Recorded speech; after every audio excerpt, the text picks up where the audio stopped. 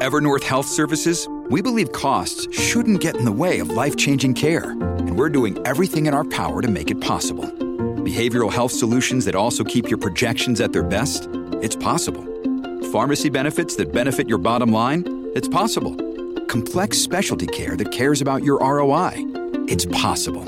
Because we're already doing it. All while saving businesses billions. That's Wonder made possible. Learn more at evernorth.com/wonder. It is Ryan here, and I have a question for you. What do you do when you win? Like, are you a fist pumper, a woohooer, a hand clapper, a high fiver? I kind of like the high five, but if you want to hone in on those winning moves, check out Chumba Casino. At ChumbaCasino.com, choose from hundreds of social casino-style games for your chance to redeem serious cash prizes. There are new game releases weekly, plus free daily bonuses, so don't wait. Start having the most fun ever at ChumbaCasino.com. No purchase necessary. VGW Group. Void where prohibited by law. See terms and conditions. 18+. Guys, this is Succession. This is HBO. If you don't want to hear me talking about Logan Roy, talking about then don't listen to this. There are bad language words in this show. Hello, and welcome to, I guess, what we have to call the Succession episode of Slate Money Succession. It has been 3.5 seasons, but we finally find out who takes over from Logan Roy. I am Felix Salmon of Axios. I'm here with Emily Peck of Axios. Hello. I'm here with Elizabeth Spires of the New York Times and other many places. Hello. And very excitingly, we are here with the one and only friend of the pod, Mr. Michael Beirut. Welcome, Michael. Hello, everybody. Hello. You have come on for various different types of episodes over the years, but introduce yourself and tell us about your Succession mania. I am I'm a partner in a firm called Pentagram, where I do brand consulting and graphic design of all kinds. I have probably over the course of my career had 500 different people serving as clients to my work, and all of them are represented in every episode in one form or another. So, as just like Tom keeps saying, I only seek to serve, and I've ended up serving all sorts of people. So I watch it sort of with a ghoulish sort of fascination, like we all do. So this is amazing. You can help to distinguish between Hugo and Carolina. This is a relationship which we have been, speculating about on this show quite a bit. But Emily, this is the episode that you loved, right? And it's also the episode where we get a new proper actual CEO or co-CEOs of Waystar Royco. Yes, this episode, first of all, takes place the day after Logan dies, and they're all out looking to work the angles in Logan's house. It's all about who takes over. There's a little bit of mourning in the beginning of the episode. They show the three kids kind of like laying around. Oh, and drop the bomb news that Shiv is pregnant, by the way. Before the titles. Yes. Yeah.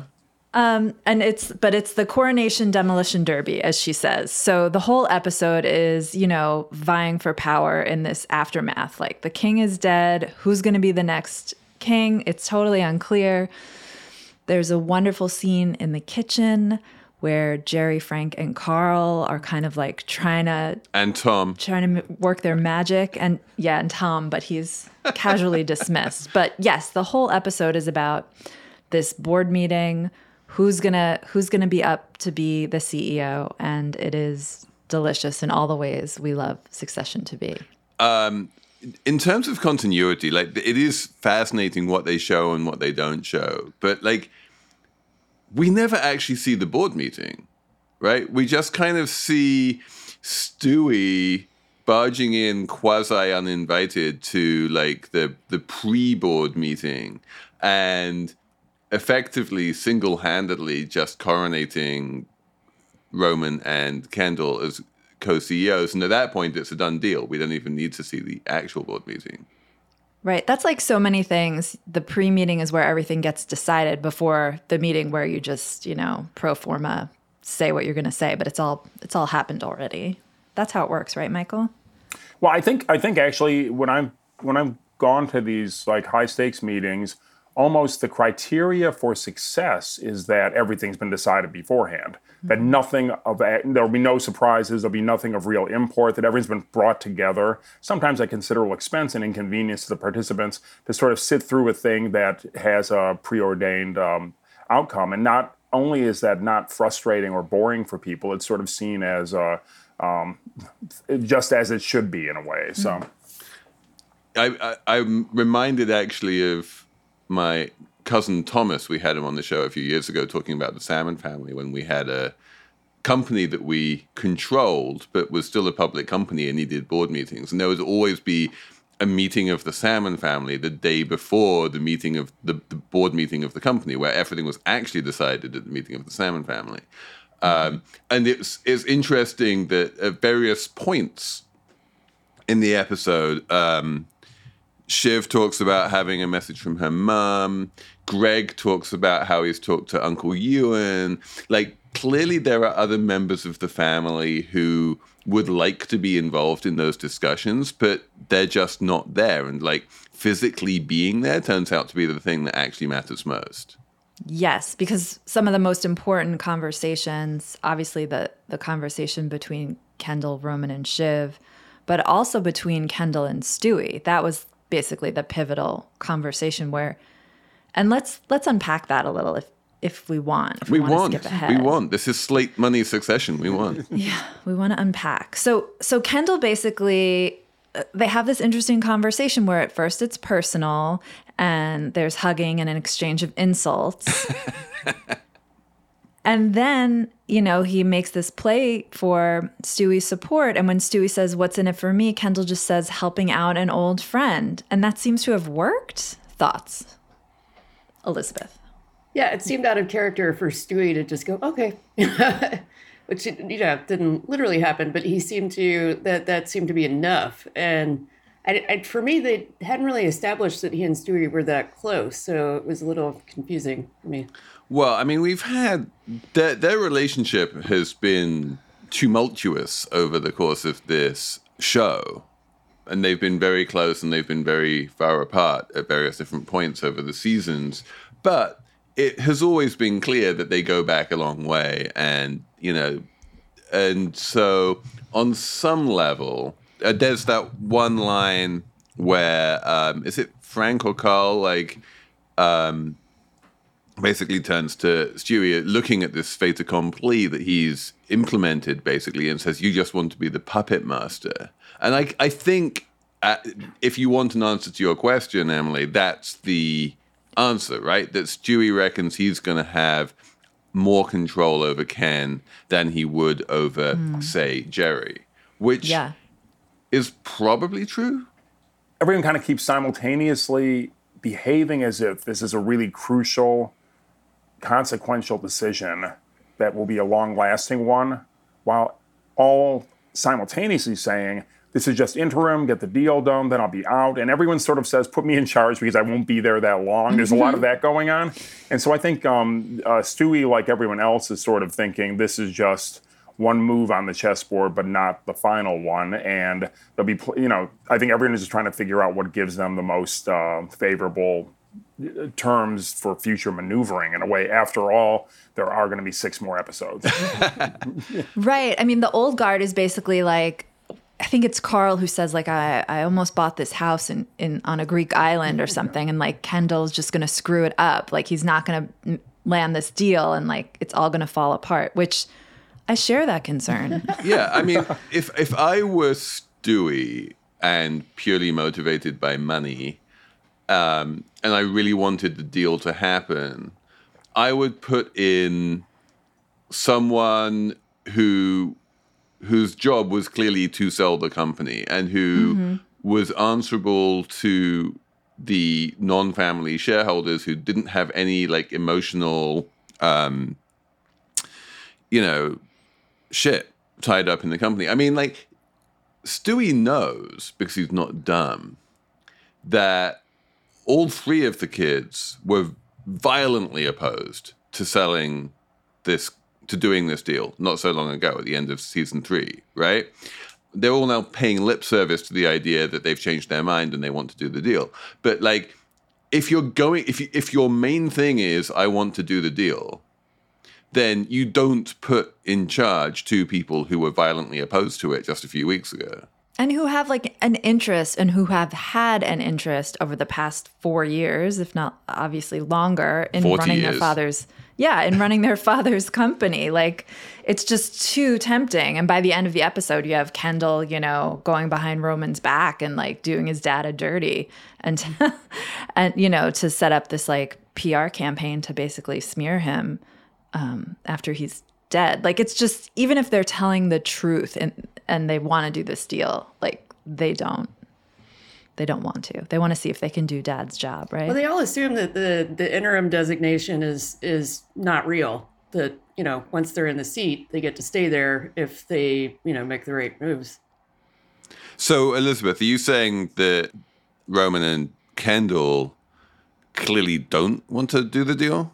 No, I think the deal is kind of ancillary to what their ambitions are. I think now that they're in the CEO seat as co-CEOs, their priority is to stay there. So whatever allows them to do that, I think, is the move that they would make. So when you say stay there, like, do you mean beyond staying there as head of like ATN Pierce and doing the running that media company that they said they want to run? Yeah, I don't think they have any intention of just being interim CEOs. Yeah, but they will, like, if they do the deal, they become the permanent CEOs of ATN Pierce, right? That's the plan. The question is, like, what I'm asking you is, when you say they don't have any intention of just being interim CEOs, do you mean they don't have any intention of being interim CEOs of Waystar Royco and all of the theme parks and the cruises and the film studios and everything else? Or is it just, which one is it? Did they want to actually scuttle the deal or not? I don't think they do now. I think it makes a difference that Logan is actually gone. They've hinted all the way through the season that they had trouble sort of wrapping their heads around the idea that Logan was ever going to leave. And so now all of them are ambitious in their own way. All of them have wanted to be in charge of the company at some point. So for me, it just makes sense that now that Kendall and Roman are in that seat, they'll do whatever it takes to stay there. Michael, what do you think? I was wondering, during one of my favorite scenes, which is the when they call back the Swede and attempt to have a conference call, and they're talking to his assistant Oscar, and I believe, and they're just that choreography of expressions, faces, and everything. As there's that weird moment where it's sort of unclear whether they actually know that that Logan died. Because they're not getting sort of the right sort of cues from Oscar, from the assistant, from Oscar. Yeah, it's sort of like tough. It was tough that he says, well, that was tough. Tough. Yeah, tough day. Yeah, and but I wonder, had they gotten through, what were they going to say? And I guess what they're going to say is, we're in charge now, and you'll deal with us, and we'll get back to you in a week, which is how it ended, maybe. But I don't think they sort of know what the. I think the kids really do sort of all seem to possess this common trait where they're unable to see anything except the next step. And the next step now is just sort of making sure that they're in charge. And then after that, who knows? They definitely made it clear that the original timeline, which is basically that the deal gets signed tomorrow, is off. Yeah. And they're like, no, we're burying our dad, like, get real. And it seems that Lucas Madsen has understood that very well, because he's gone and, scheduled his annual retreat for when he was meant to be signing this deal. Which can't be changed. It's the annual retreat. We can't change that. So, although, like, clearly, I think, as of episode 1 of this show, that annual retreat was not scheduled for this time, right? Because as of episode 1, they were going to be signing the deal that day. Yeah. It's wild, that kind of power move. And it's not obvious how the degree to which the kids actually like have grokked that and understand how much of a play it is. But he's clearly making some kind of a play, and it's not obvious what play he's making, right? It's not obvious to, like, is he changing his mind, or is he like just preserving optionality? Like, he's waiting to see. He's seen obviously the Waystar Royco share price fall. Is he waiting to see whether he can get a better deal by just waiting a little bit and watching things burn a little bit longer? Don't you think he'd rather deal with anyone as opposed to Logan, who I think was at least kind of formidable and was bringing sheer force of will into the situation, even though it did seem like, you know, they're separated in style by generations and a kind of a mutual lack of kind of understanding of that, perhaps. But then I think my guess is that he sort of would think that the longer he waits, it's just going to get more and more and more favorable for him, correct? It can't go otherwise. That's what I think. I mean, he really has two options: to do the deal at the price he agreed on, or do the deal at three options: or do the deal at a lower price, or not do it at all. Yeah. And things are in play, so it makes sense that he would sort of not pay that original price because the company is now worth less than it was before Logan died. Presumably that alone suffices to explain why Sandy and Stewie have gone very quiet about their idea of trying to get the price up. Yeah. Oh, that's like off the table, right? And no one's talking about that. That's over. Which is weird, right? Because, like, in principle, nothing has changed in terms of the assets that Matsson is buying. Yeah, it doesn't really make a lot of sense. It's more like a plot device almost, because now it's like everything depends on Kendall and Roman's ability to land the plane. What does he say? It would be a feather in my... Kendall says it would be a feather in my cap if I can make this deal or something. And actually, you know, there is that one scene between Shiv and Tom where Shiv is like it's my fault that Dad died, basically. That I think probably she speaks on some like emotional level for all three of them, when she clearly deeply regrets having pushed him to try and renegotiate the deal and get a better price. And his death has just kind of placed this pall over that entire idea, and no one is committed to it even anymore. Not even, you know, Sandy Jr. Yeah. Oh my God! But smiling. Sandy Senior turns up. We didn't see him all last season, and now he turns up in a wheelchair. Doesn't get any lines. No, but he's quoted though. What is he? Yeah. What's attributed to him? Why is party everyone so sad at the sex party? Why is the sex party so sad? No, it's a good question. Presumably that's a tip of the hat to old Sumner Redstone. Yes. Yeah. A lover of sex parties. An attendee at sex parties. Who among us doesn't love the occasional sex party? Yeah. I mean, it's better than whatever that was at Logan's house. I guess it was a wake where the presidential candidate was coming in and people were making speeches. I mean, what kind of crazy wake was that? Is that what a wake is like? I don't know. Yeah, that like beardy guy who I always think of as being like Grover Norquist, just standing up and trying to, I don't know, gather the troops and doing clearly quite a bad job of it. Everyone seems to be rolling their eyes. Potter says something like, they're trying to body snatch her dad.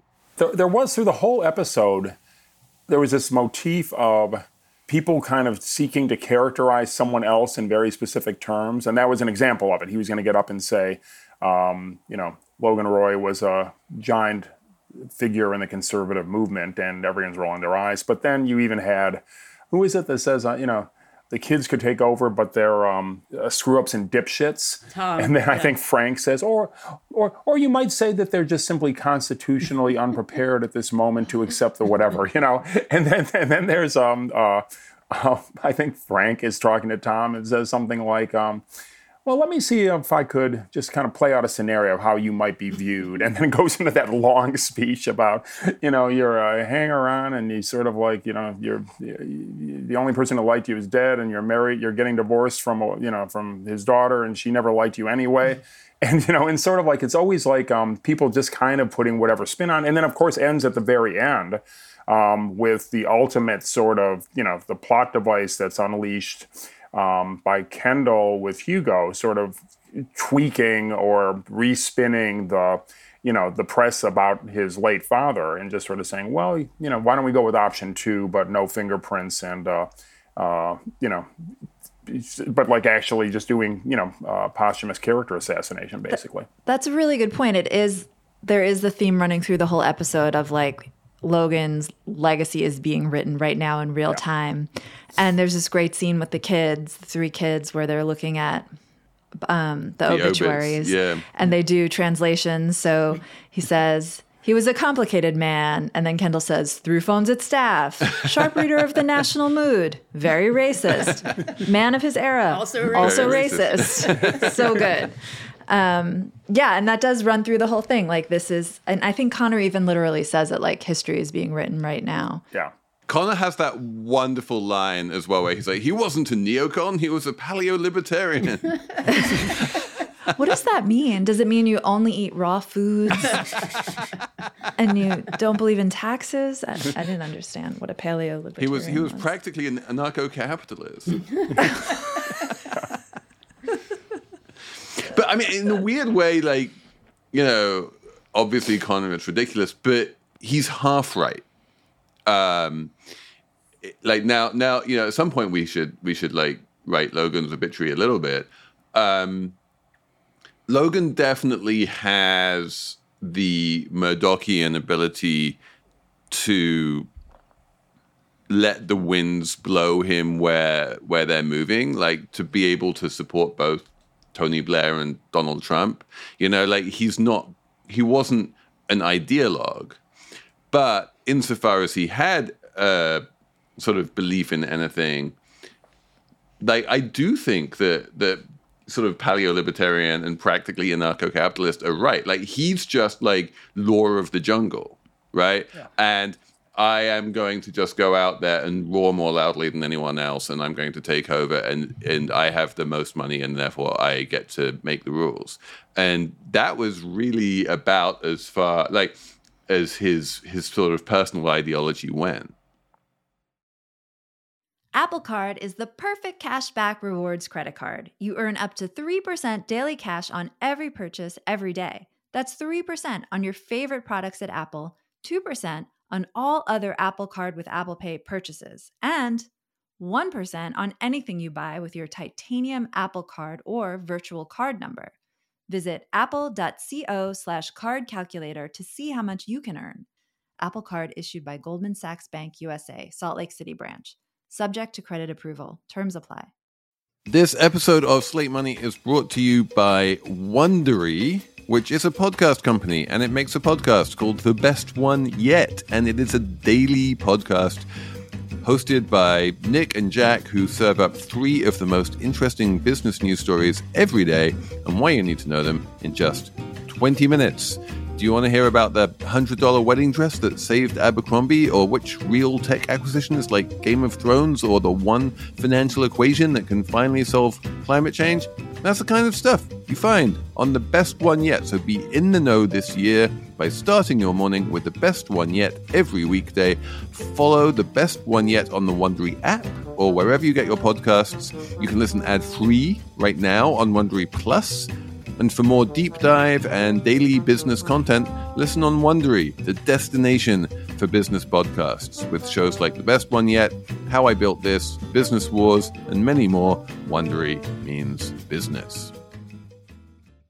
Judy was boring. Hello. Then Judy discovered ChumbaCasino.com. It's my little escape. Now Judy's the life of the party. Oh, baby, mama's bringing home the bacon. Whoa, take it easy, Judy.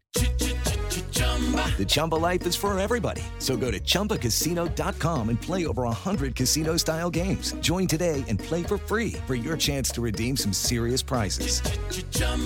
ChumbaCasino.com. No purchase necessary. Void where prohibited by law. 18 plus terms and conditions apply. See website for details. I think we need to talk about Marcia because she's back. We haven't seen her. Oh my since God. the last season, was, right? like, Since she was personally, shopping forever. in I Milan. was so happy when I saw Marcia there. And that wonderful exchange with Ken at the very beginning where Marcia's like, sorry for your loss. And Ken is like, thank you. Likewise. Likewise, I'm sure. Yeah. Ken is all of us. Like, she's back. What? Yeah. What? What then she- happened? And by the way, I want to note it that people complain no deals ever get made. Marcia managed to sell that Oh my apartment God. right there in the foyer. Marcia should be like a high-end real estate agent. Seriously, like she has this utterly discombobulated Connor in front of her who has no idea what numbers even are, and before he knows it, he's buying the house for $63 million. I thought she could have gotten more because she said between 60 and 70. He said 63. You're never supposed to take the first offer. She obviously started at like way higher than she wanted to sell, and then he Okay. came in at that ridiculously high range, and she's like, "Fine, done." She was expecting Yeah, to she sell still for like could've gotten another 45. She could have gotten 64 is all I'm saying. No, 65. because no, what she did, this is the genius thing. What she did was like she took Connor's genuine confusion and turned it into an offer. Like when Connor said like 63, he wasn't saying I would be willing to pay 63. He was just saying like He was calculating, what are numbers between 60 and 70? Exactly. 63 What's would on be the one of lower those side? numbers, right? Exactly. And then she sees her opening and she grabs it. Yeah. It was Okay, she is a deal-making genius. yeah. I also love that they yeah. both, she spits on her hand and reaches for the handshake. That was disgusting. Would you do that? That's my question. I was like, I don't think I would do that. I would not spit and shake the spit in return. I just, constitutionally, I mean, I'm never going to be in the position of buying a $63 million townhome in Manhattan, I don't think. No spoiler there, but I'm not Emily, spitting in in case anyone. you ever are, I should just tell you that it's pretty smart. It's pretty smart not to pay realtors fees, and it's such a bitch to get into these big buildings. She couldn't argue with that. She was like, all right, yeah. and that brought up the Carrie scene as well, which I thought was really heartbreaking. So it's super interesting. Obviously, Kerry, and then to a much lesser extent, I would say Roman, are the people with actual emotions in this episode. But Kerry comes in clearly distraught in a way that no one else in the apartment is. Marcia has negative sympathy for her. And it's just like, what's her amazing line? We're calling her a taxi to the subway so that she can go home to her little apartment. Yeah, I mean, she's the one person in the room that is completely stripped of power. Like, doesn't have even one iota of power or goodwill. And I remember it wasn't that long ago that I was worried about how they were going to ease her either into or out of her position in the anchor chair at ATN. That seemed like it might be an ongoing sort of motif that would continue through the entire season. Now suddenly we don't have Carrie to worry about anymore. But like it's rare where someone is like actually the bag. Again, it's one of those kind of like too large, inappropriately large bags that she has there with her stuff in that spills open. It's all over the place, and it just had someone been shot and bleeding on the floor, it would barely be just a little bit more shocking than just even all that detritus on the floor being cleared up and get it out of here, including her. She was just talking to Roman about, he said he was going to marry me. He was going to make it official. We were going to come out. Is that what she said? I couldn't hear. It was very gothic to me. It was very Edith Wharton, is that actually what she said, or are you kind of like reading into it? That is what she was saying. I need to be listening with better headphones.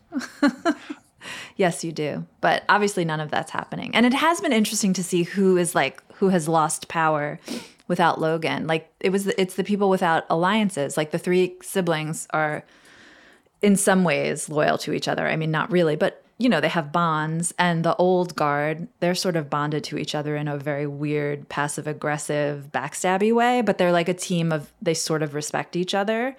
But then Tom and Greg, they really are out there. And you see Tom kind of grasping, ping-ponging between all of them, trying to find, his new alliance and telling all of them, I'm just here to serve. Yeah. If there is a ring, my hat is available to be thrown into it, or whatever he said. I'll be of service to whoever. Roman's response to Tom's to Tom is absolutely amazing. He calls him lip balm Tom Wham, lubing up his lip to kiss my butt. And you're like, yeah. Accurate. Fair, accurate. Riding his little subtle cycle across Niagara Falls. But also, yeah, I mean, like, Tom is interesting here because clearly he's trying to, as you say, play all the angles and trying to retain some kind of semblance of relevance. But there's no way that his connection to relevance and power is going to be Roman. Like, that's just simply never going to happen. Roman's not like that. Right. But Kendall is. Kendall's move with Hugo is pretty amazing. It's like, it's the arc of the episode, because when Kendall walks into the townhouse, and let me just emphasize that Hugo is talking to his own daughter, and he's telling her, you fucked me in the ass. You put a strap on, what is it? You have a strap on and you fucked me in the ass. To his daughter. That's what he's saying to his daughter. I just wrote it down in my notes like 3 times. His daughter. But you learned at the very, Emily, you learned that at the very end. I mean, I remember that really struck me because it seemed sort of, it was just odd that he walked in and they had another character having this side conversation. And I sort of thought it was just kind of like life goes on, someone might have just died, but someone else is getting fucked in the ass with a strap on because that's just the way it goes, baby. He's not actually talking to her. He's leaving her a voicemail. Yes, good point. Yeah, right. Yeah. So it turns out then that she is sold stock right before it was officially announced that Logan died, and that's not good optics, would be considered, I guess, insider trading, possibly. So he tells Kendall this, and Kendall uses it as leverage at the end to get him sort of to freelance this under the radar PR move, slamming his father. And it's just weird choice of person to tell. Like, tell Jerry? Why would you tell Kendall? There was an insinuation that Kendall had some kind of relationship with Hugo's daughter. Really? When they were having that conversation. Or that they knew each other somehow. I didn't pick up on that at all. Yeah, that is interesting. Why tell Kendall and not Jerry? Or Carolina, your boss. So, okay, Michael, this is where we need to bring this in. I'm not walking into this trap. I don't know what the relationship in the org chart is clearly between Carolina and Hugo. Do you understand the difference between them, though? As like the kind of people they are, the kind of jobs they have? One appears to be a sort of, like, she's more of a communications strategist in a way, and a little bit more on the inside. Like, she sort of will set the strategy. Then Hugo, I think, is the one that actually kind of says, okay, this is what we're going to say using this kind of language, I think, which has like a slightly different, sometimes has a slightly different title. I'm not sure that one is the other's boss, but they seem to kind of like be doing like a little bit inside outside ends of things, which I think I heard you kind of saying last week, I think. She's more public facing. He's more like behind the scenes. Oh, really? I sort of was interpreting it the other way around. Really? But maybe that's just, I don't know. Based on like how they present, he seems more like, lurking behind the scenes. Oh, I think my read of it is that Carolina is more of a sort of Waystar Royco executive, and Hugo is he works more for the family. He was like Logan's guy. Yeah. He would be the one who could go get some Advil or something. Insofar as there's like a distinction between Logan's interests and Waystar's interests, I would say that Carolina would come down on the side of Waystar while Hugo would come down on the side of Logan. Hugo would come down on the side of Hugo. Yeah. But Felix, I think you're right, and I think it's easy to sort of forget because very few people live like this, and most other people don't come into contact with these sort of scenarios. But for these really wealthy people, it's really common for there to be, at least two structures, kind of a corporate public-facing structure and then quote-unquote the family office. And if you have that kind of wealth, the things that are sort of the tasks that are undertaken and the staff you require to run the family office can be just as, can be the size of a medium large enterprise for anyone else with, multiple staff and all these people scurrying around doing things. And what's weird is that it's completely, all those people have one client basically, which is the family. They have one job, which is to keep the family happy. And yet they'll have desks and business cards and like that. The family office will have an official name that kind of functions as the financial entity that's kind of commissioning the plane rides and kind of taking out the mortgage on the office and paying for the hotel for the family retreat and all this other stuff. And but yet it's sort of just like a shadow company that requires, that has no real public audience at all. Also, a listener emailed us, I should say, a few days ago and reminded all of us that in a previous season, Hugo tried to get Carolina fired. He was talking to Logan and just suggested it. And he said something like, "You nasty move," or I don't remember the exact language, but there was a mutual recognition of their slipperiness and willingness to backstab in that moment. Emily, it's real connoisseurship, by the way, to be, to really be kind of doing this sort of analysis of sort of the second and third string. like the hoi polloi out there is just kind of like, following the lead actors, but to really go down to that level, I think, to me, I find that whole structure of Carl, Frank, Jerry, Hugo, Carolina, all really, really fascinating. Mm-hmm. That kitchen scene, it's amazing. It's so what does good. he say? Does anyone want to have a look at the china? I highlighted it. So good. Yeah. Oh, yeah. Would anyone care for a look at the china? They all kind of sidle into the kitchen. And the way that it's constantly signaled, who's going to be in the room, who's going to be out of the room. And it's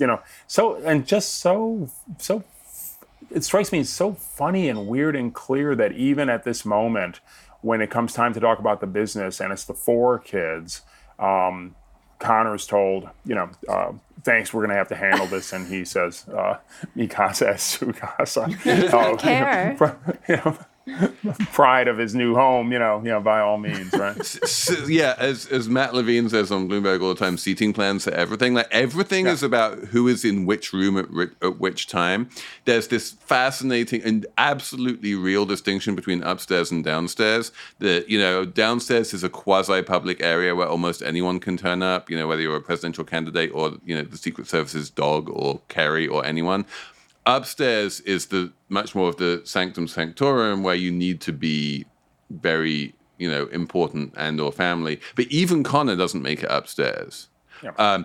Greg, because just by sheer obliviousness, does actually go upstairs and and gets told that he is an addendum of miscellaneous matters in pencil with a question mark, which. And Greg's immediate reaction is that Logan wanted him to be number 2 in the company. And everyone literally bursts out laughing. But then Stewie does this incredible power play where he's like, I know I don't belong upstairs. He had no real relationship with Logan. They were adversaries. But he just barges in to the room and the execs are like, wait, no, you're not meant to be here. And the kids are like, nah, he can be here. And then that is the power play right there, right? The actual real decision as to who gets to take over the company is all played out in this conversation of, is Stewie even allowed upstairs? And when he's allowed in, it's sort of game over, at least this round, right? Yeah. Meanwhile, there's everyone else becomes completely irrelevant, whether it's Caroline or Ewan or Peter Munnion, who's sending texts to Connor saying, it's a rum situation and one in the eye for all of us. That's British talk, I believe, right, Felix? I don't understand it, but it's... I say such things to Emily all the time. And I don't understand what he's saying, but I smile. Can I ask a question that you may all know this already, but who's the dad of Shiv's? Oh, yeah. Let's get into it. Yeah, Michael, yes. Who is the dad? Like, I don't want to get all kind of gothic and gossipy, but like, to me... the Shiv pregnancy thing is, like, we should definitely talk about that a bit more because, number one, yes. it helps to answer the question of the elasticated pants in episode 1. And her general dishevelment. And her general episode 2. dishevelment.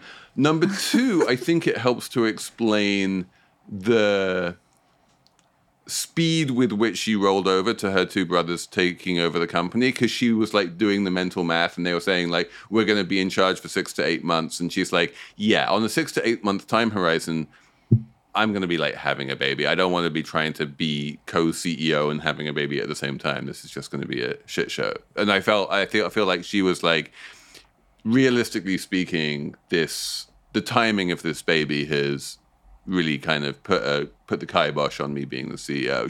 She makes a half-hearted play, but she knows it's not going to work. She's angry, though, that she's being blocked out. The scene where she stumbles toward the end and gets very angry when people are trying to help her. She's a mess. When they did the, what I thought was a fairly kind of like gutsy, jaw-dropping, we're 1 minute in, and just when you thought there's no more surprises to be had, they sort of let us off easy on this episode. They spring another one on you right before the title song starts up. The conversation she has with her OBGYN makes it sound like it could have been scripted a completely different way, which is, we got the results and you definitely are pregnant. Oh no. Or she could be in the bathroom and discover it, But instead, this is obviously something that she's really been monitoring really closely. There's been multiple consultations with the doctor and, everything has come back to okay. Everything looks good. And like, and her, you can't tell from her face whether she's happy or sad or, what it's all about. But to me, it's, this isn't an accident. It's something that she's very, Yeah, no, I do think it's not an accident. To answer your question, Michael, this is why I'm 90% sure that Tom is the father, and quite possibly Tom is the father through a whole bunch of like very medical procedures that they spent a lot of time working on, and we just haven't seen. The conversations definitely kind of align with the whole sort of like, geriatric mother thing of, how it's difficult to get pregnant at her age, and there are lots of complications and you need to be on top of it, and you have lots of, highly expensive medical advice and all of this kind of stuff. Tom obviously doesn't suspect, but there is in that conversation between Shiv and Tom that one line where she talks about Logan, how he might have been around for 20 more years to rock his grandkids to sleep. And Logan and Tom does not pick up on the subtext there. But that's clearly what she's thinking. Yeah, and just to go back to what Michael was saying, so the doctor on the phone says your amnio results, and that's the tip-off, like, oh, she's really far along, because you don't necessarily always get amniocentesis. That's like a test. Yeah, they're scheduling a 20-week scan. Yeah, that's and they're really in a 20-week scan. Yeah. So amnio means there's already probably been some kind of like genetic test that looked weird or prenatal test that looked weird, so they went ahead and did the amnio because it's like a little of a riskier test. Or it means she's over 35, which I'm not clear that her character is over 35 in this. I think she is, yeah. Yeah, I assumed it was an age thing rather than a specific worry thing. But I think also if you're that age, probably if you're that status, you just kind of use every procedure they've got available for yeah, you, that makes sense only too. The best for the Roys, But I don't know. There was the episode where she suggests freezing her eggs when Tom says he wants to have babies. So that's right. They did have that whole conversation, didn't they? Yeah, and he was like devastated by that. But this could just be a regular, like, she got pregnant kind of a thing, right? Because he obviously doesn't know about it. And it would have been 16 weeks ago. That would have been before maybe his betrayal, and they stopped speaking. Right. And are we meant to think at the end when she trips that might jeopardize the pregnancy in some way? Because I sort of started thinking that that was like Chekhov's marble staircase or Chekhov's... high heels or something. Because all of a sudden, that house, whenever she was moving around, it seemed much more precarious to me, And then she finally takes that spill, and I thought, oh, this could be, the denouement of the, I think if you wanted more to dislodge a baby, I think. Yeah, if you wanted a baby dislodging spill, then that would have had to have happened on the big staircase. Yeah, I think so. Yeah. That's like something in a movie from like the 1930s or something. Yeah, baby dislodging spill. or like, Princess Diana throwing herself down the staircase in an attempt to I don't know what the hell she was trying to do. But yeah, Shiv is clearly, again, like amazing acting in that scene in the bed. Can we talk about the letter? There's a piece of paper. Oh, the piece of paper. which just gets read by, it takes about 5 seconds for that piece of paper to get its way to even Tom. Like everyone knows about the piece of paper. Yeah, News travels first. I have to admit, when it was being discussed, and there's a moment where there's a medium shot and the piece of paper is visible and you can sort of make out that there's some little list in the right-hand corner. And I remember thinking at the moment, this is our only chance to really know what's on the piece of paper. But then a few minutes later, they're basically telling you everything that's on the piece of paper. And I thought that that whole underline versus crossing out thing was just, maybe someone might think it was too on the nose, but boy, oh boy, it's sort of the last thing he looks at before he goes to Hugo to kind of make his thing. And you can tell that he sort of is, that sort of is the affirmation he's been willing into existence his whole life. And then there it is, probably, assuming that it does look like it's underlined rather than crossed out. I thought it looked like it was crossed out. Oh my God. This is like the dress on BuzzFeed. So is the dress white or is it blue? Okay. Right. So it'll just depend on your own relationship with your own father, I suppose. Oh my God. Incredible. Wow. Incredible. Wait, but why didn't... So Carl and Frank, they joke about, maybe it could be lost, just comically musing about it. And Carl goes, I'm kidding, of course. And Frank goes, you're speculating in a humorous vein. Yes, exactly. But why didn't they just do that? I don't understand. Are they just that inept? They're not ethical, are they? If I were them, I would have been like, we'll just put that down for now. You know what I mean? Like, no one else is going to see it. I think,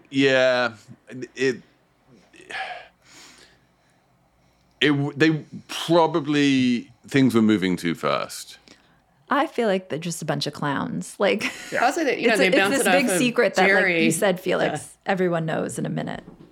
And then also, I think it's sort of maybe as a bit of plotting, it's necessary just to tip it one more, inch towards affirming that Kendall is the legitimate heir to the throne in a way. Because absent that, it's just sort of the status quo of everyone kind of a war of all against all would just kind of continue, I suppose. And suddenly this quasi document, which also has what I think like music and things on it, songs he wants to play. That seems very sentimental for not to mention the investment grade impressionists. The 3 Gogans no one's ever seen for tax reasons.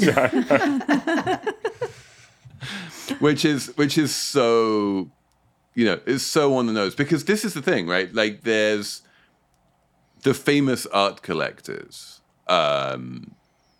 who are well known and sit on museum boards and that kind of thing.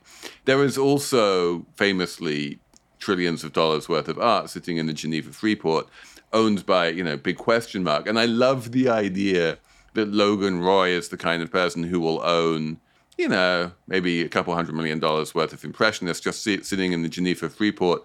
It's kind of a little baby hedge, just in case everything goes to shit. He can always go to Geneva and, sell off a Gauguin.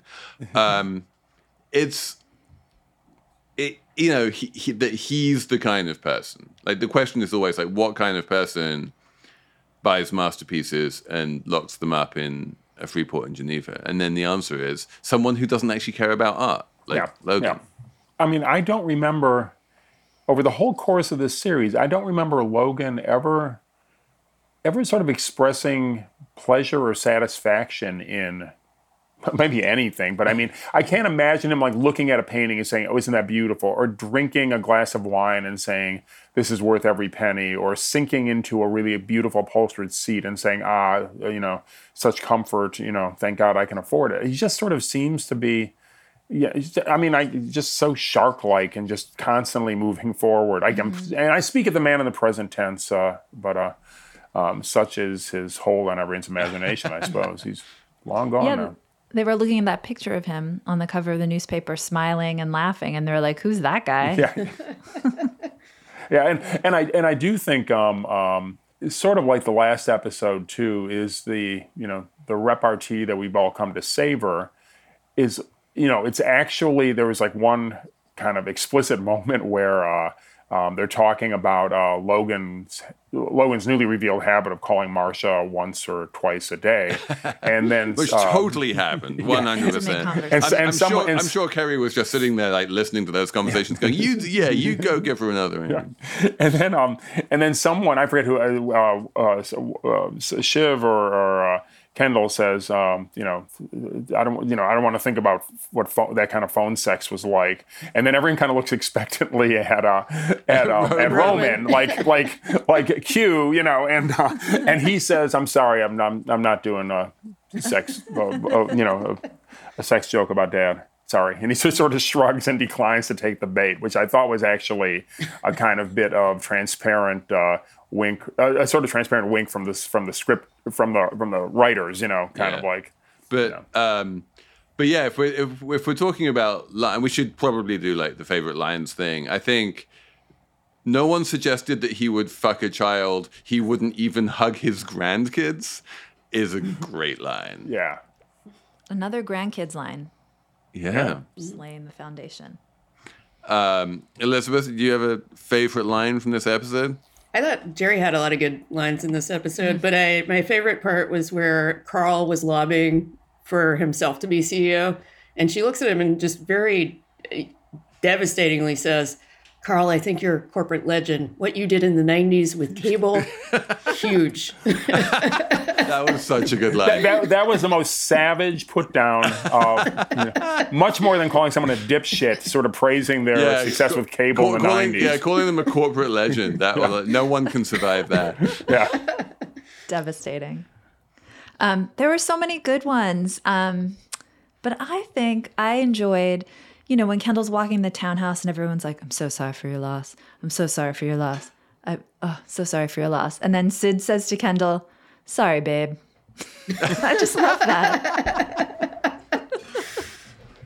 The only people who are close enough to Kendall to be able to, not recite the rote is his siblings, I guess, and Sid and Stewie. Yeah, and that does show you like how Stewie has that, how that Kendall Stewie relationship really does like drive the episode. He made him laugh because he said something like, "I heard he died after he read your business plan for Pierce." Yeah, he choked laughing. Yeah, I thought that or died fishing his iPhone from a clogged toilet.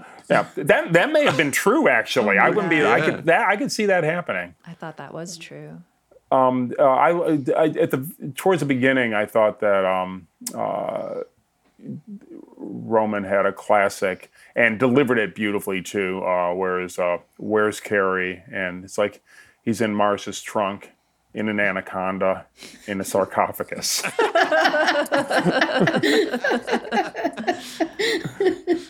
thought that was good. And so, even though he was declining to participate later on, he sort of got some good ones in anyway. So in terms of predictions of where we're going next, Michael, you're pretty convinced that was the last we've seen of Carrie. She's not going to come back with some, rattling some skeletons from Logan's closet. No, I don't think so. I think she's meant to be us. She's meant to be poor people who have no power in this world, who just has been dispatched to oblivion, basically. I'd be really surprised if she came back. There was that amazing exchange between Marcia and Willa. Yes. How far you've come. Look how far you've come. And Willa's like, "Yes, look at us both." which was so absolutely pitch perfect. But yeah, I mean, like, it was definitely conceivable that Kerry might have entered that stratospheric realm, and she just got there too late. Yep. Emily, do you have any other prognostications for the rest of what happens next? I keep waiting for the siblings to kind of like have a bust up, and I possibly we're headed in that direction in the next episode, which will likely be the following day after this day. I'm obsessed with how each episode. So Emily has this whole theory that every day is. It is a theory which I'm going to push back on. You have this theory. So we know for a fact that every episode is confined to one day. There's no like multiple day episodes. But you also have a separate theory. And I'm 100% with you on theory number one. You also have theory number two, that the entire season is basically taking place over the course of 10 days, and that each episode happens the day after the previous episode. Yes. And I can't make that work with the way that the kids are all up in Albany at the beginning of episode 2, after hanging out in like Los Angeles on episode 1 and going back to New York. And like, I feel like they've been hanging out in Albany for a little while. It took them a few days to get there. They would have been there for a couple of days. I don't think they hop up there just for the evening. There is sort of that the weirdness about what day of the week it is, and are the markets open or aren't the markets open? They mentioned that again. The markets. So I do think it's becoming clearer that the wedding was on a Friday and today is Saturday. Yes, absolutely. That's absolutely correct. And again, makes no sense with the stock thing. Or maybe it does. No, it does. They announced the death before the stock market closed. Exactly. Because if the wedding was on a Friday, then the stock market would have been open, and that would explain why the stock market falls when everyone finds out that Logan has died. So that bit makes sense. So your issue is it opens with them in California, and then the second episode they're in New York, and you think they would have been in that New York upstate spot for longer than a day.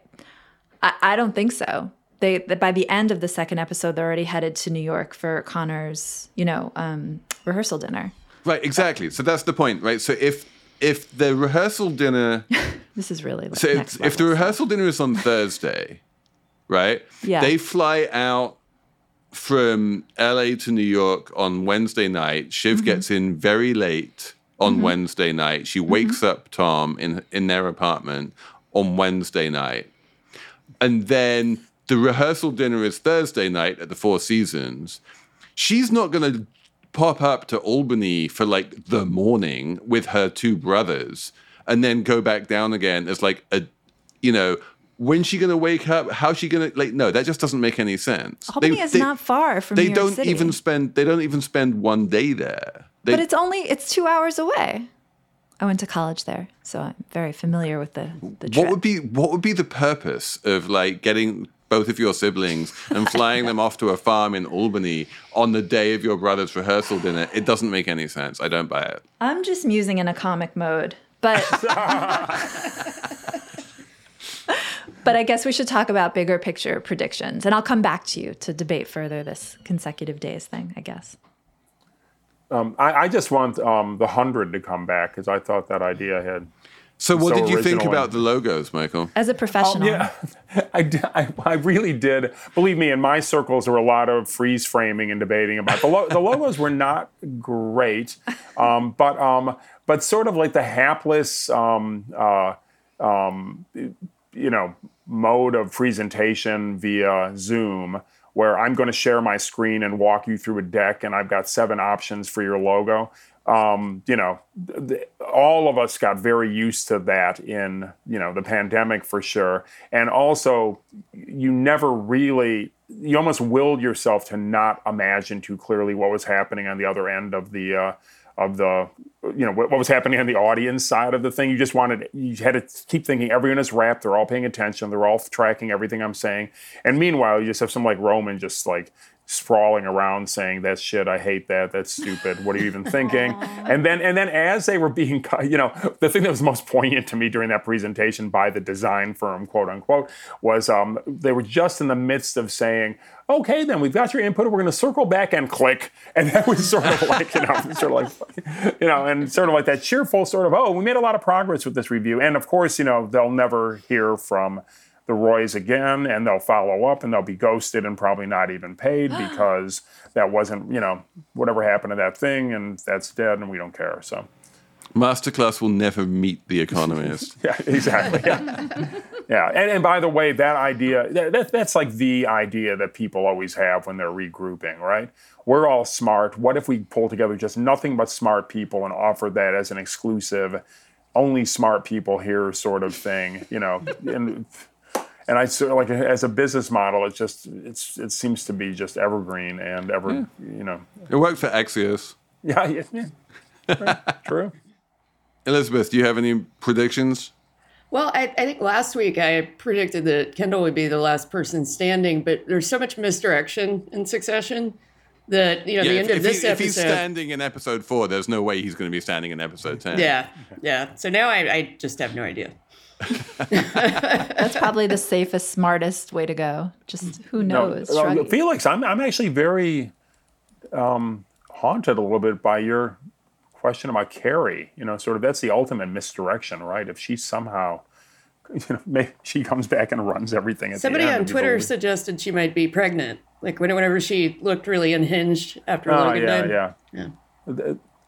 I think by the laws of drama, multiple people can't be pregnant. Only one person. I agree.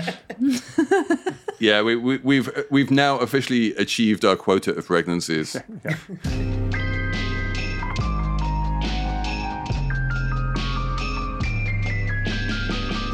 We will be back on Saturday with a regular Slate Money, and then just 2 days later, next Monday, we'll be back for episode 5 of Slate Money Succession. Many thanks to Patrick Fort for producing, and very many thanks to Michael Beirut. You are a superstar. We love having you on the show. Come back anytime you want. Thank you.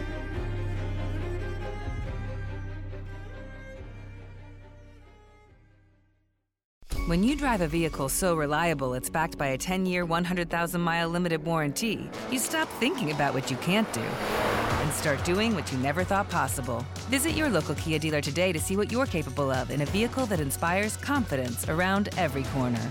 Kia, movement that inspires. Call 800-333-4KIA for details. Always drive safely. Limited inventory available. Warranties include 10-year 100,000-mile powertrain and 5-year 60,000-mile basic. Warranties are limited. See retailer for details.